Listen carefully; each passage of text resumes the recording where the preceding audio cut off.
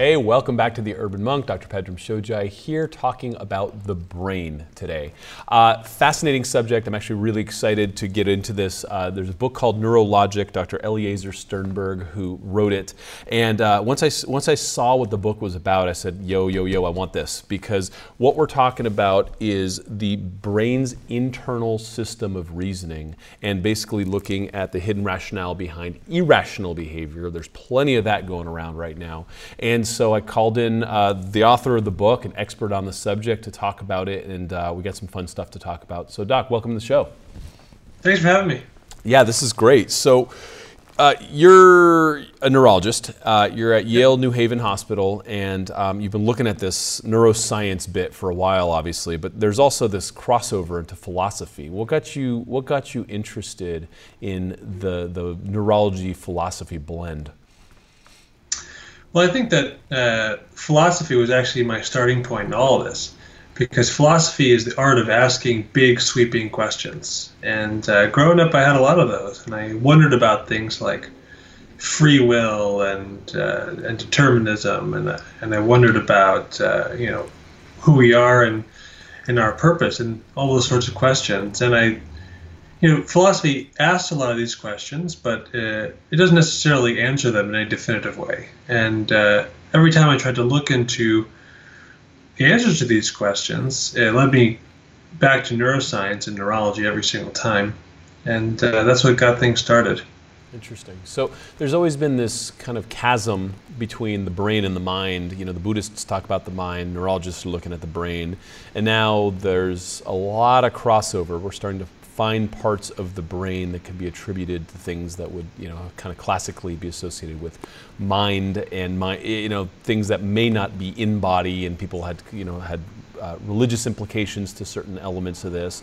And now there's, it's an interesting time, let's just say that. So you've been looking at this spectrum of strange behaviors as they come from the brain. And what have you found? Well, I think the first thing that caught my attention in this area is just strange behavior itself, and how so many people are willing to just accept it at face value and not dig deeper. So, I work in neurology, and we see people with diseases of the brain all the time.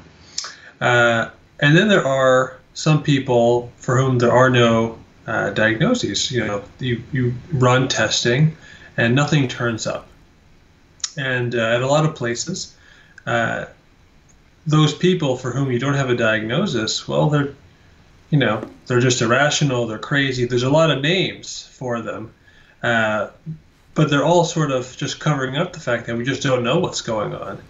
And those are the sorts of things that interest me, because a lot of times in the history of medicine, there have been strange behaviors, and they've been called a lot of things. For example, hysteria was a name to describe someone who just seems crazy and for whom there's no explanation. But nowadays we know that there's a lot of real disease that explains those things. For example,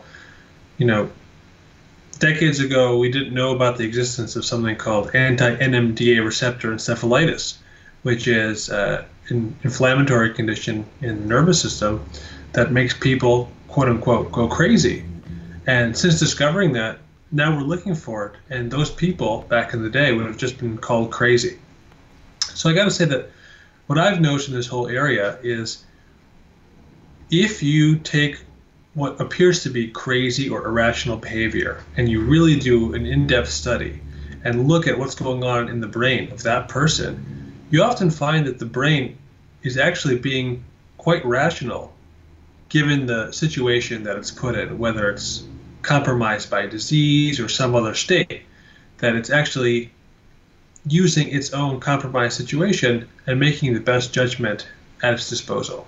Interesting. So people running around frantically triaging something during an earthquake could seem crazy without the context of earthquake for people to judge that behavior. So this irrational behavior that we're perceiving is really not looking at the underlying condition that's driving their brains to make those decisions. Exactly. So in the earthquake example, the context becomes obvious because you know the earthquake is happening. But when someone's acting equally irrationally because of a brain problem, all that is hidden, and all we see is the behavior on the outside, and it's just so easy to leave it at that. How easy is it to detect some of this? I know, we're getting way better with PET scans and SPECT and, QEEGs and all the different things, functional MRIs, although there's a study that just came out saying a lot of the software for functional MRI might be throwing it into question now, some of the data there. But we got a lot of really interesting new tech showing us things that we couldn't otherwise see previously with the brain. How good are we at detecting abnormalities now compared to 5 years ago even? So we're a lot better than we used to be, I would say, and the techniques are improving, but you have to really know what to look for and know what questions you're asking. You can put people through, a dozen different scans, but if the radiologist or who's ever reading the scan or the neurologist doesn't precisely know what questions to ask and what we're really looking for, those tests are not going to turn up with anything. So I think the first step is to really ask the questions and have investigations that are targeted. And when you do that and you ask questions the right way, you are much more likely to turn up with answers. Got it. Now, one of the things that you talk about in your book is perception and the reliability of perception. Let's get into that, because to me that's fascinating. Perception is something that we explore a lot in meditation, we explore a lot in esoteric realms. Where, as a neurologist, does that fall in your worldview? Well, I think the most important rule to remember about all perception is that it is an interpretation. It's not a simple window onto the world, as it were. And with that in mind, that perception can be affected by a lot of different factors.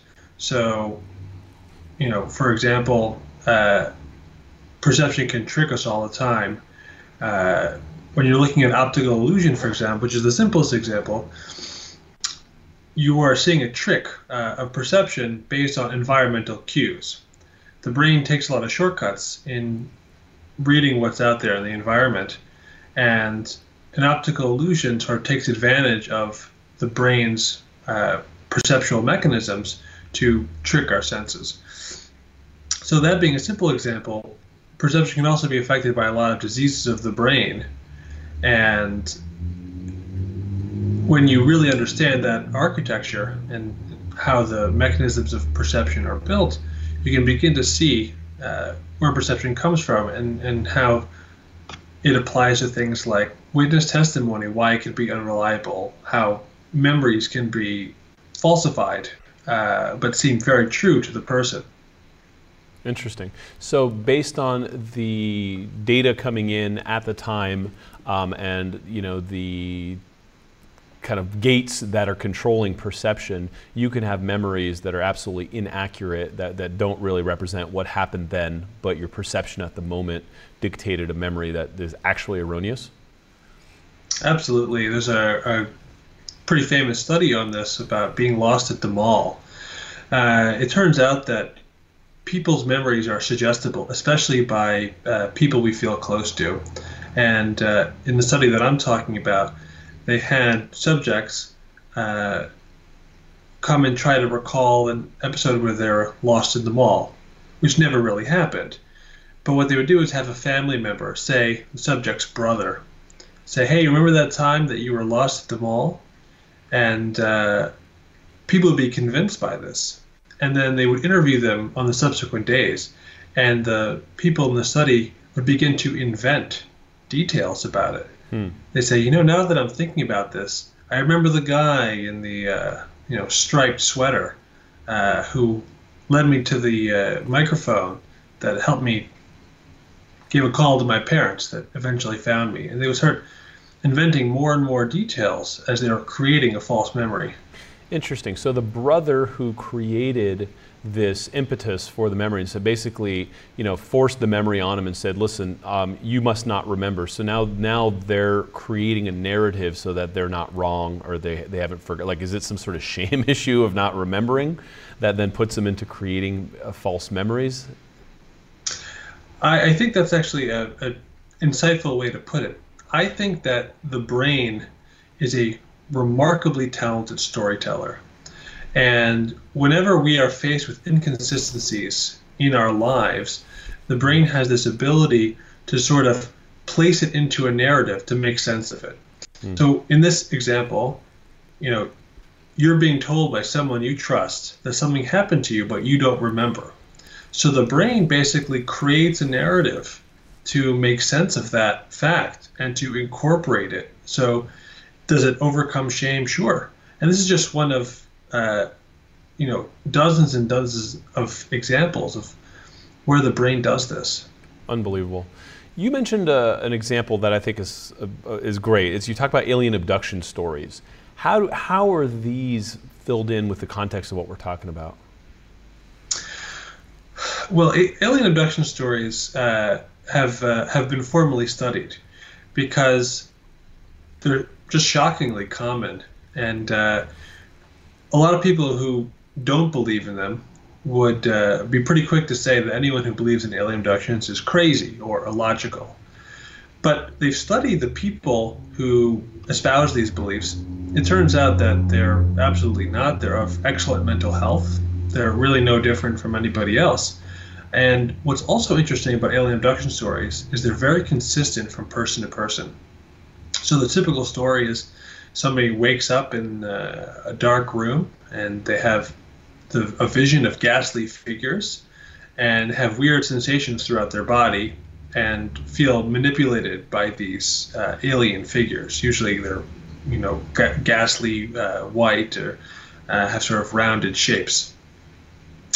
So the question is, why are people having this experience so consistently, even though they don't have any trace of psychosis or any medical evidence that they should be having this, quote, irrational experience?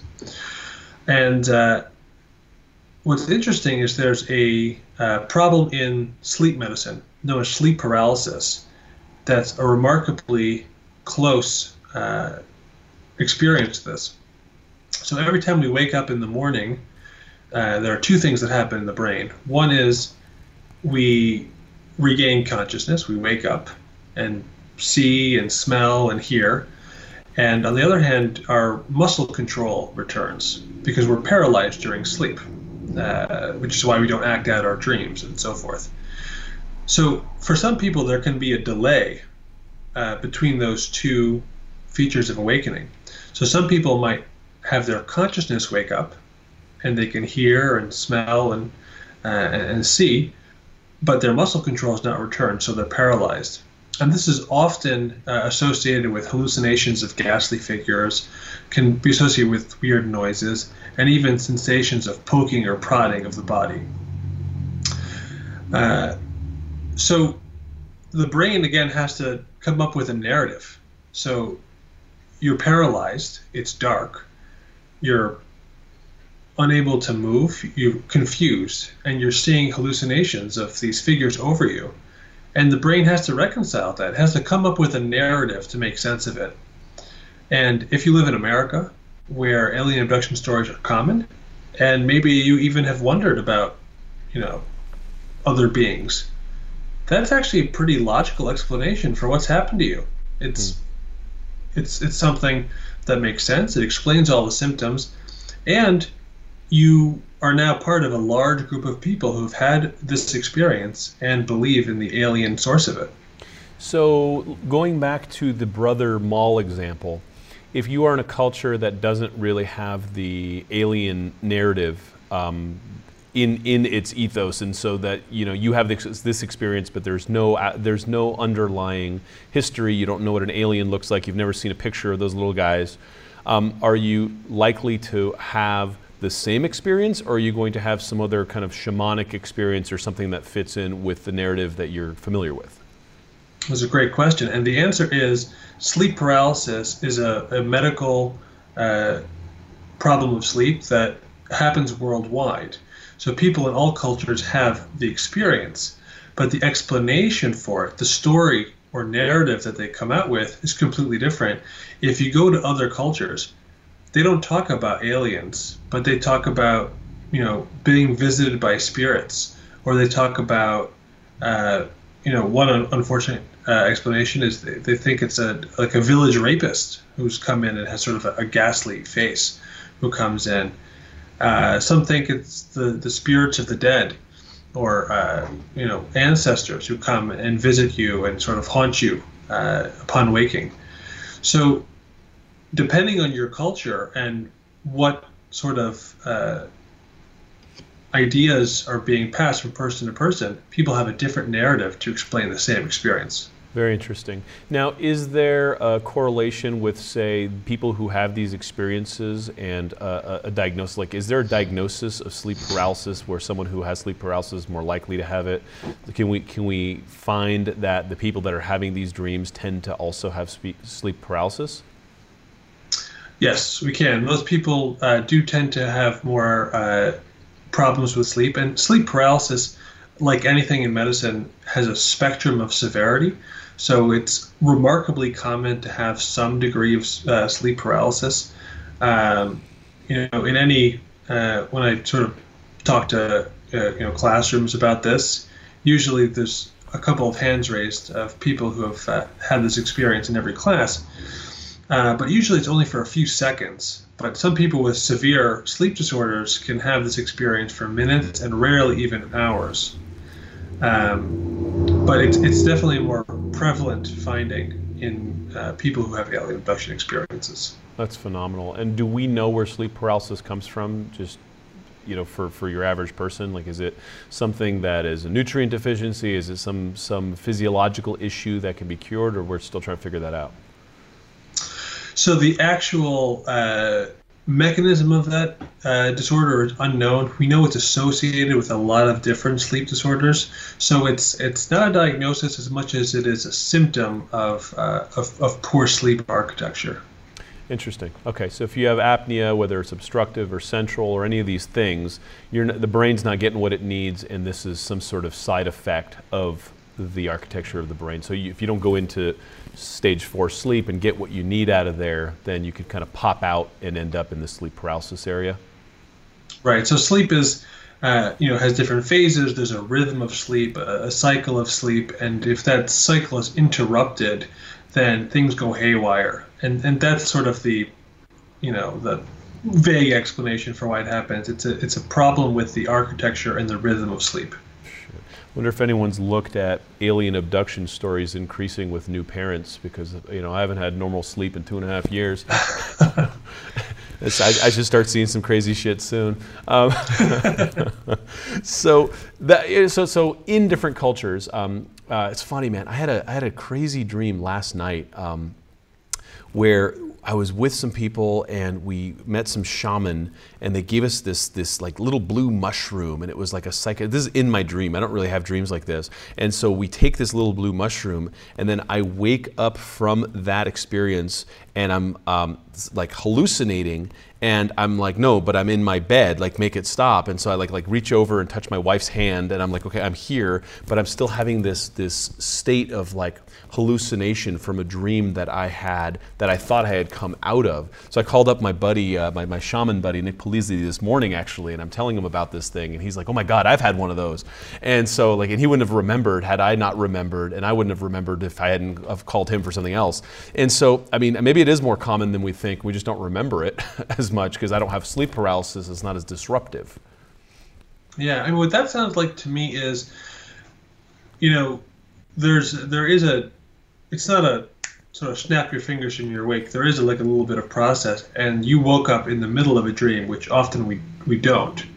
And it seems like you were sort of halfway in between sleeping and wakefulness, and your dream kind of carried over. that's pretty crazy. Yeah, it was really interesting. I typically don't have dreams of that sort. I have messed with lucid dreaming a little bit. I've messed with some out of body things. What's your impression of that? We've had a couple guests on the show, very logical, rational people who have been in like emergency rooms and watched people hovering over their bodies and things of the sort. I don't know if you've looked at any of that research. I have. Both of those things are real, true experiences that people have and can actually be induced. So lucid dreaming is a phenomenon in which people are able to sort of control their dreams as opposed to the dreams just happening to them. So they have an active decision-making role in what happens.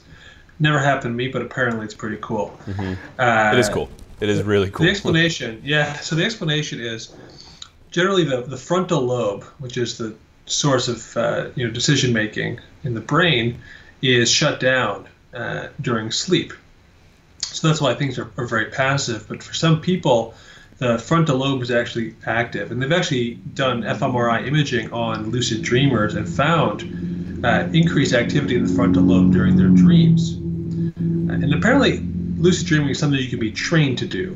I don't know if you've ever tried to get training. It's actually being experimented with as a treatment for nightmares, which is great because people who have debilitating nightmares, like people with PTSD, for example, if you can train yourself to sort of exit the terrifying part of a dream, that's actually highly therapeutic.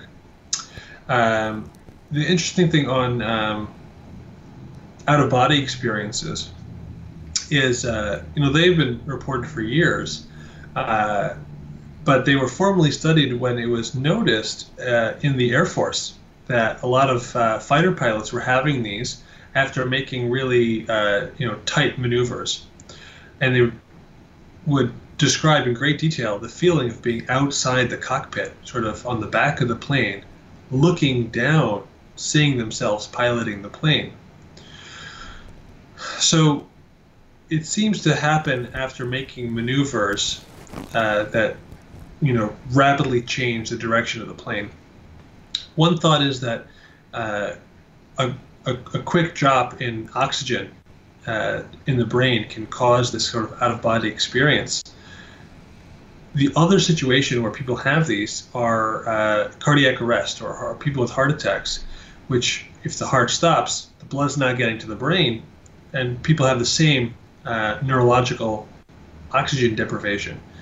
So that's actually a situation where true near-death experience leads to the out-of-body connection, which is something that a connection that we've always had, throughout the literature on death and mortality. But the fact that you can induce it by imitating that lack of oxygen to the brain, like by flying a plane, is pretty cool. It's it's fascinating. It's pretty consistent with the whole near-death thing, right? So lack of oxygen to the brain is sending some certain signals saying, "Hey, this isn't good." You said something there that's really gotten me thinking. Is I've done training on lucid dreaming. I've done some training on astral travel. Had some very profound experiences, and there's something there. And what you mentioned with the frontal lobe and the prefrontal cortex in particular, is it the prefrontal cortex in particular that you're seeing it is lit up? So that's also the part that we're working during meditation, right? So as you become more and more seasoned as a meditator, we see more activity there. And so I've looked at a lot of studies on this and say like density of the prefrontal cortex with meditators and things of the sort. There's some connection there because in all of that literature, what is spoken of is really activating this center, right, which is dead smack center of that, and that allows us to then have control of our dream state. So these guys maybe figured out how to control the dream state that way very early on, and there's something really interesting in that I'd like to keep exploring. I don't know if you have any colleagues that are looking at that literature in particular, but to me that's fascinating. Yeah, I don't know anyone who's directly working on that. I know it's an active area. There is a lot of work also on meditation and neuroimaging looking at that relationship. But I think that there's still a lot of work to be done. It's still a pretty mysterious area, but very interesting, open for research. Yeah, yeah. No, that's great. So, I mean, what about schizophrenia? There's so many areas based on this. Like, is schizophrenia a place where there's just some sort of syntax error, where there's no logical explanation, so that then they have to create a whole new persona to then be able to, metabolize this narrative in a way that can be rational for them? Yeah. So schizophrenia, I think, represents one of the sort of the classic examples of the quote unquote crazy person that nobody understands. Everyone has walked across a busy street corner and saw someone ranting on a street corner and saying things that don't make sense, and it's just so easy to pass that person off as, oh, that guy's just crazy. But one thing that I came upon really early in working on this book is research on why schizophrenic patients with schizophrenia hear voices. And one of the most remarkable findings that I stumbled upon is that they're actually hearing their own voices. So during an auditory hallucination, if you were to place a microphone on the throat, you can actually hear the hallucinations themselves. You can hear the voices in people's heads. So then the question becomes, if it's their own voices, and it turns out it's more than their own voices, it's also their own thoughts, but if it's their own mind creating this voice, why don't they recognize it? And the answer is that patients with schizophrenia have basically a block in the circuit of self-recognition, and they have trouble recognizing products of their own thought. So, for example, a patient with schizophrenia may write a song and not be able to recognize having written that one, or have trouble recognizing their own handwriting. And what I've also noticed is that when you ask people with schizophrenia, who's in your head, who's talking to you, they come up with actually a pretty consistent set of explanations. And it's usually one of three categories. It's either a religious entity, so it's God or angels, something like that, or prophets. It's either aliens or something supernatural, or it's something like an organization with a lot of technological savvy, like the CIA or the FBI, is in my head. And when you think about it, imagine you're the brain of this patient, right? And you're hearing voices in your head. The voice knows you. It knows your weaknesses. It knows everything about you. And it has access to your mind and the means to spy on you. Those three explanations are actually the most logical ones that you could come up with. The CIA could do it. God or angels could do it. Some religious power could do it. Or some supernatural or alien force. And that's just the brain, again, creating a narrative to explain a really, really crazy experience. That's fascinating. Yeah, we can't leave out the Scientologists because they're always in the head. So I just want to get this part down. When you're saying that when they're vocalizing these voices, we're able to detect it because there's some sort of muscular activity around the voice box that they're actually trying to internally vocalize it. How are we hearing the fact that there's these voices? Yeah, so it turns out that there's an entity called subvocal speech, which means basically mumbling. So everybody mumbles, and mumbling is when you're trying to think about something, and you think about it so hard that you accidentally give subtle activation to the vocal musculature. And it's basically creating very, very quiet sound. And if you were to amplify it, you can actually hear those voices. Interesting. Wow. Man, there is so much cool stuff coming out of neurology now. I remember back in 2001 or so when I first started practicing. I no longer practice. I was working with a number of neurologists, and it was all just like TMJ and headaches, and there wasn't the practical application of neurology was basically elaborate diagnosis of stuff that we didn't know how to fix, right? And it seems that now it's gotten way more interesting, and guys like you are out there just asking big questions and finding ways to find answers in the brain. How much, do you see patients on a weekly basis? Or are you still like in clinical practice? On a daily basis. On a daily basis, yeah, wow. And so what kind of patients come your way? Well, all sorts. And to your point, back in the day, neurology had this terrible reputation of diagnose and adios, which is we wouldn't have anything to offer, which I didn't want to say it. Yeah, which is unfair, but also very old. But now we see people of all sorts. So my specialty is epilepsy, and there's so many drugs now for epilepsy, and we're able to treat people with seizures remarkably better than ever before. We treat people with stroke, with migraines. We treat people with sleep disorders, with movement disorders like Parkinson's disease, so really all over the spectrum. One of the classic parts of neurology that has been difficult to treat and we had little to offer was in behavioral neurology, which focuses on like the dementias, like Alzheimer's disease. And I think even in that area, we're now on the forefront of new medications that are very, very promising. So I think it's an exciting time for neurology and for patients who have neurological conditions. What, and this is a can of worms, but I got to go here. Are there any interventions that are on the horizon that are promising that are non-pharma? The pharmaceutical interventions seem to be getting better off, but I mean, I back in the day I studied with Barry Sturman and a lot of these kind of EEG guys. Are there any other, magnetic practices over transcranial stimulation? Anything else that you're seeing that's promising that isn't using drugs? Well, I can speak for epilepsy, which is my specialty. We're doing a lot of stuff now with implanted devices in the brain that can detect when seizures are about to happen and sort of just stop them before they get any worse or before they spread.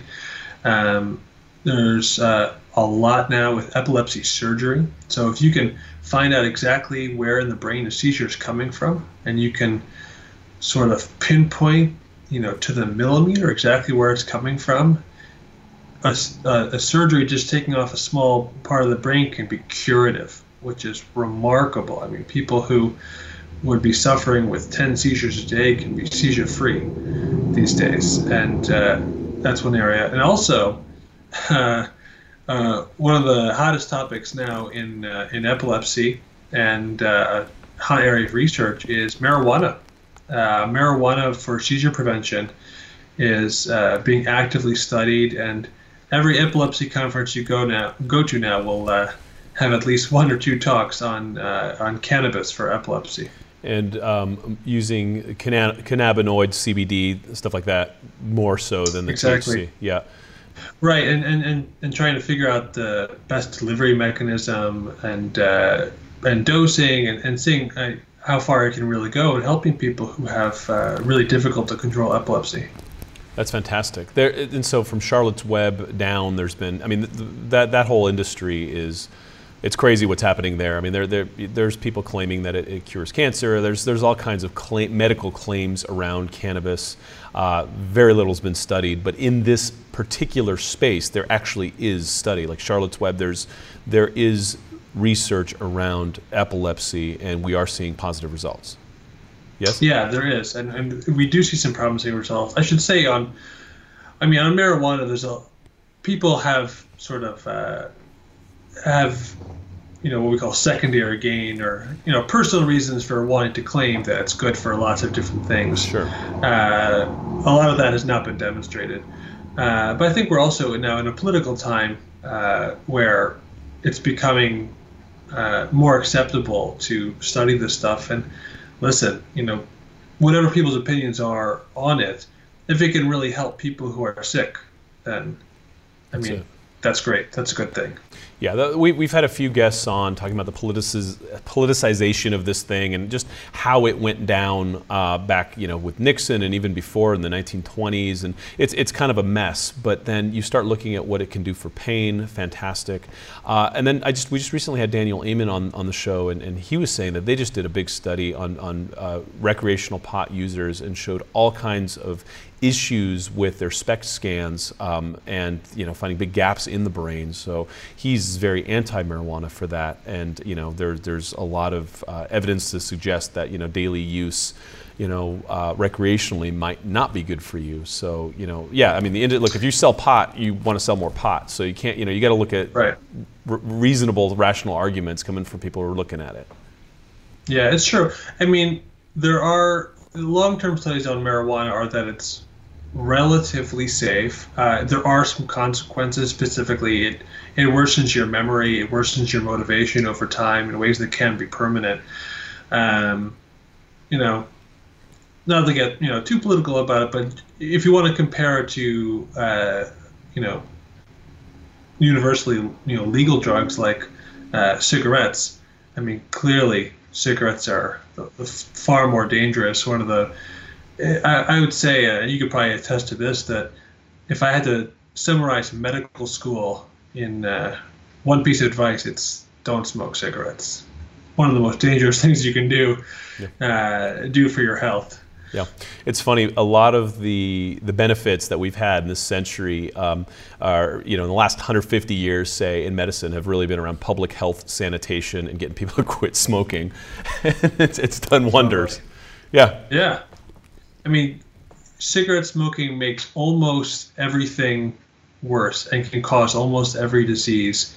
And in neurology, one of the most common things we see is stroke. Cardiologists, one of the most common things they say are heart attacks. And again, in both cases, cigarette smoking is right up there with most important risk factors. That's it. And when you compare to opioids and all these other pharmaceuticals that people are hooked on, marijuana is just really low in the totem pole for things we should be worried about. We get a couple questions from the audience. I'm going to kick over to Sean right now. We do also live questions, so here we go. Yeah.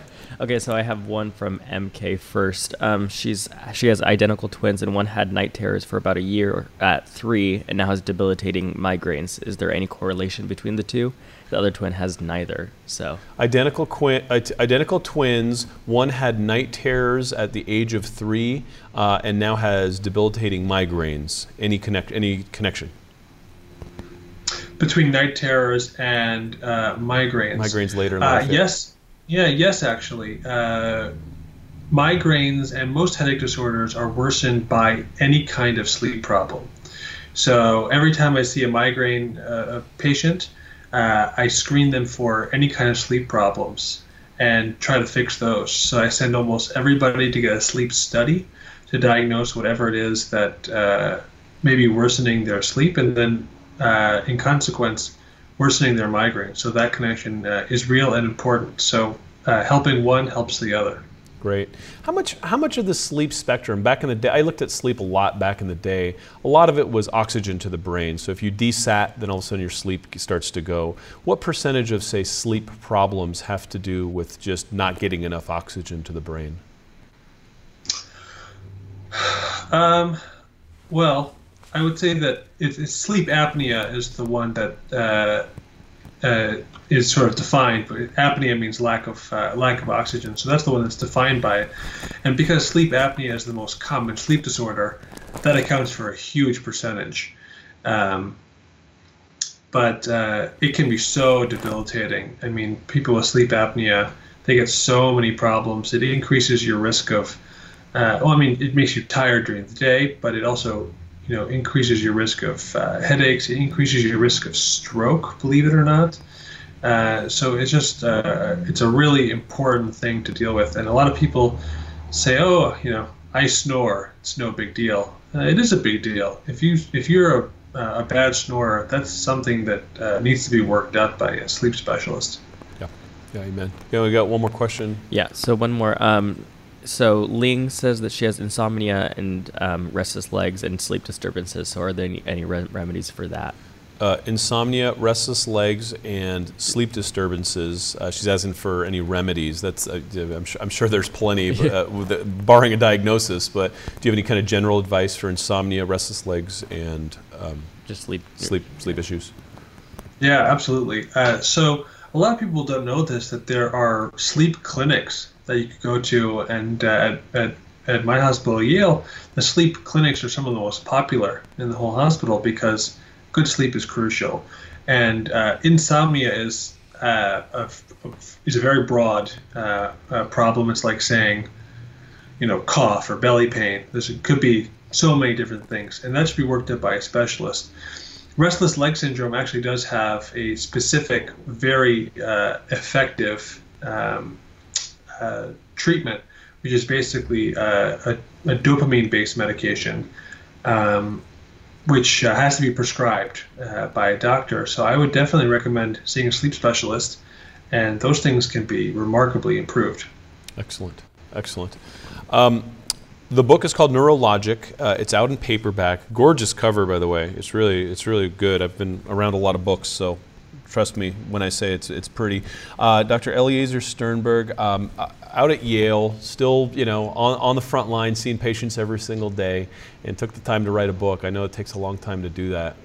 It's a lot of work, but you're helping a lot of people with this. It's nice. I really appreciate when people from the ivory towers help take information and make it available to the masses, because there's so much garbage out there in the mass media. There's so much bad health advice out there. And part of my job here is to really pierce through that and go get real information for people and make it actionable and help them help themselves. So I appreciate the fact that you don't need to write a book, but you did it because you're helping a lot more people this way.